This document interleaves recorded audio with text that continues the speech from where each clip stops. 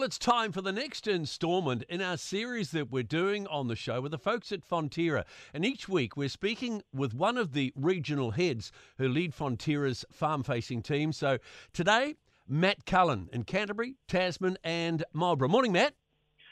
Morning, Brian. Thank you very much for having me on the show. Absolute pleasure. First off, you're fairly new to the job, I believe. So how have you found it so far and what were you doing beforehand? Good question. So look, you're quite right. I started at the end of February, so it puts me about 8 weeks in now. And so look, whilst our Canterbury, Tasman, Marlborough region, it's a really big patch. It's effectively everything north of Moedaki. I'm really fortunate we've got a really great team here, focusing on supporting and creating value for our farmer shareholders. I've been really enjoying it. I've definitely been learning a lot. And I've been really fortunate to have had a really decent chunk of my first month in the role on the road. So look, I've had lots of really good conversations with farmers and understanding what's front of mind for them. Things like compliance, on-farm costs, cost of production, and ability to attract staff. So prior to arriving at Fonterra, what were you doing? Look, things we talked about give me some really strong connections on previous roles that I've held at the co-op. So I started in Fonterra back in 2011 as part of the Sustainable Dairying Advisor team. So working one-on-one with farmers to develop, plans that are really specific to their farms to identify what they're doing well and, what we could assist to improve, reducing footprint and making compliance easier.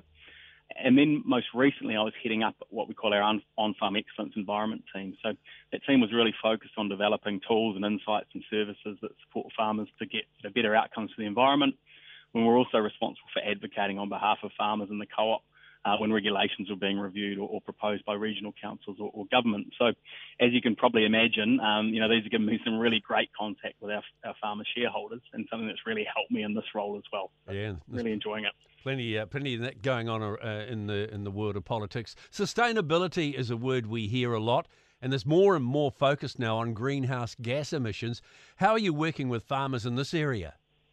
Yeah, look, I guess to take it back a step to start with, we know that our carbon footprint, of New Zealand's on-farm milk supply, it's already one of the lowest in the world, and that's partly because of some of the real natural advantages of our pasture-based farm systems here in Aotearoa, but also a result of the really hard work and the innovation that farmers have put in over many years, to develop really efficient farm systems around a climate that is effectively really, really conducive to growing grass.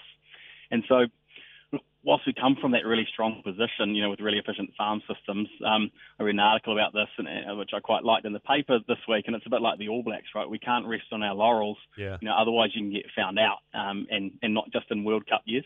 And it's a really competitive global market out there.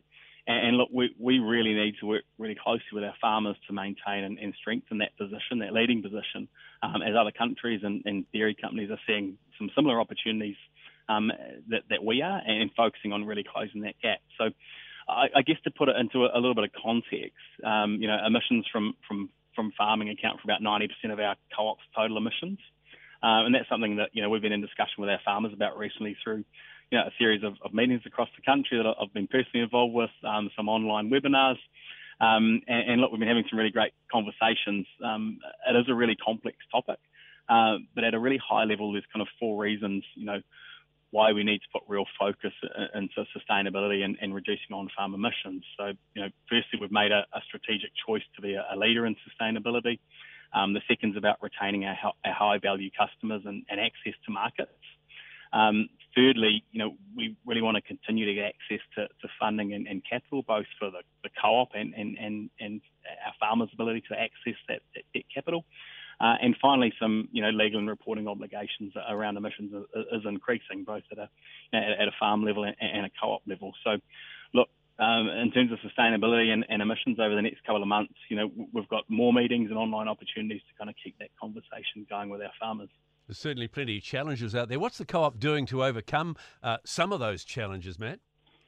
Yeah, really good question, Brian. And I mean, whilst it can be perceived as quite confronting and a threat for farmers, but we really want to come at this from a perspective of turning it into an opportunity, to really kind of continue and demonstrate that really proud history that farmers in New Zealand have of evolving, through improvements in on-farm efficiency and reducing that environmental footprint. We continue those conversations with farmers, and we'll look to take things to a slightly deeper level in terms of how we can support them in reducing their emissions. So these conversations, they're in addition to the tools and services that we already provide, out there to farmers as a benefit of being part of the co-op. So, things like our farm environment plans, our farm insights report, these are things that use, farm-specific information to benchmark against peers, identify opportunities to improve efficiency and reduce environmental footprint. So, reducing methane emissions from cows is one of the biggest challenges that we have. I think it's pretty clear to us that in order to maintain, our relative advantage, particularly over those northern hemisphere farming systems, we need to work with others to solve that problem. So that we're not leaving any stones unturned. There is lots of activity happening out there. We're a member of the Centre for Climate Action joint venture.